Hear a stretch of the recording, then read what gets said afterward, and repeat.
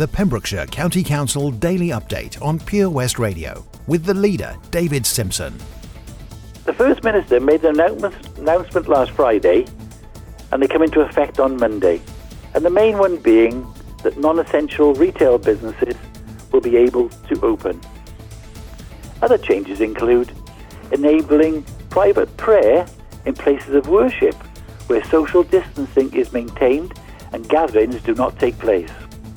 Restarting the housing market by enabling house viewings to take place in vacant properties and house moves where a sale has been agreed but not yet completed. Also lifting restrictions on outdoor sports courts, but social distancing must be maintained. No contact or team sports allowed. Enabling non-professional elite athletes, including Olympic and Paralympic hopefuls, to resume their training. At the next review, on July the 9th, the Welsh Government will consider a range of specific conditions for opening.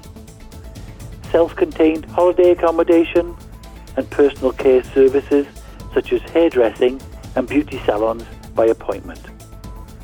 The Welsh Government will also be discussing with the hospitality sector the potential phased reopening of pubs, cafes and restaurants whilst maintaining strict social distancing.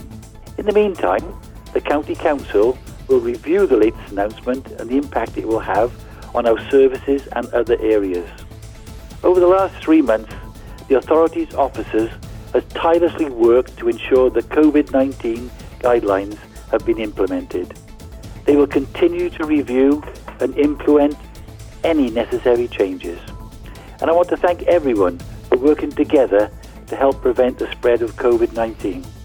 We have been through so much over the last few months, and it has affected us all both emotionally and mentally.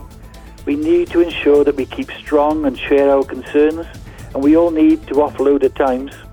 I know that without my family and friends, I would have struggled personally to deal with everything. We all need someone to talk to. The latest news from our local authority, Pembrokeshire County Council on Pure West Radio.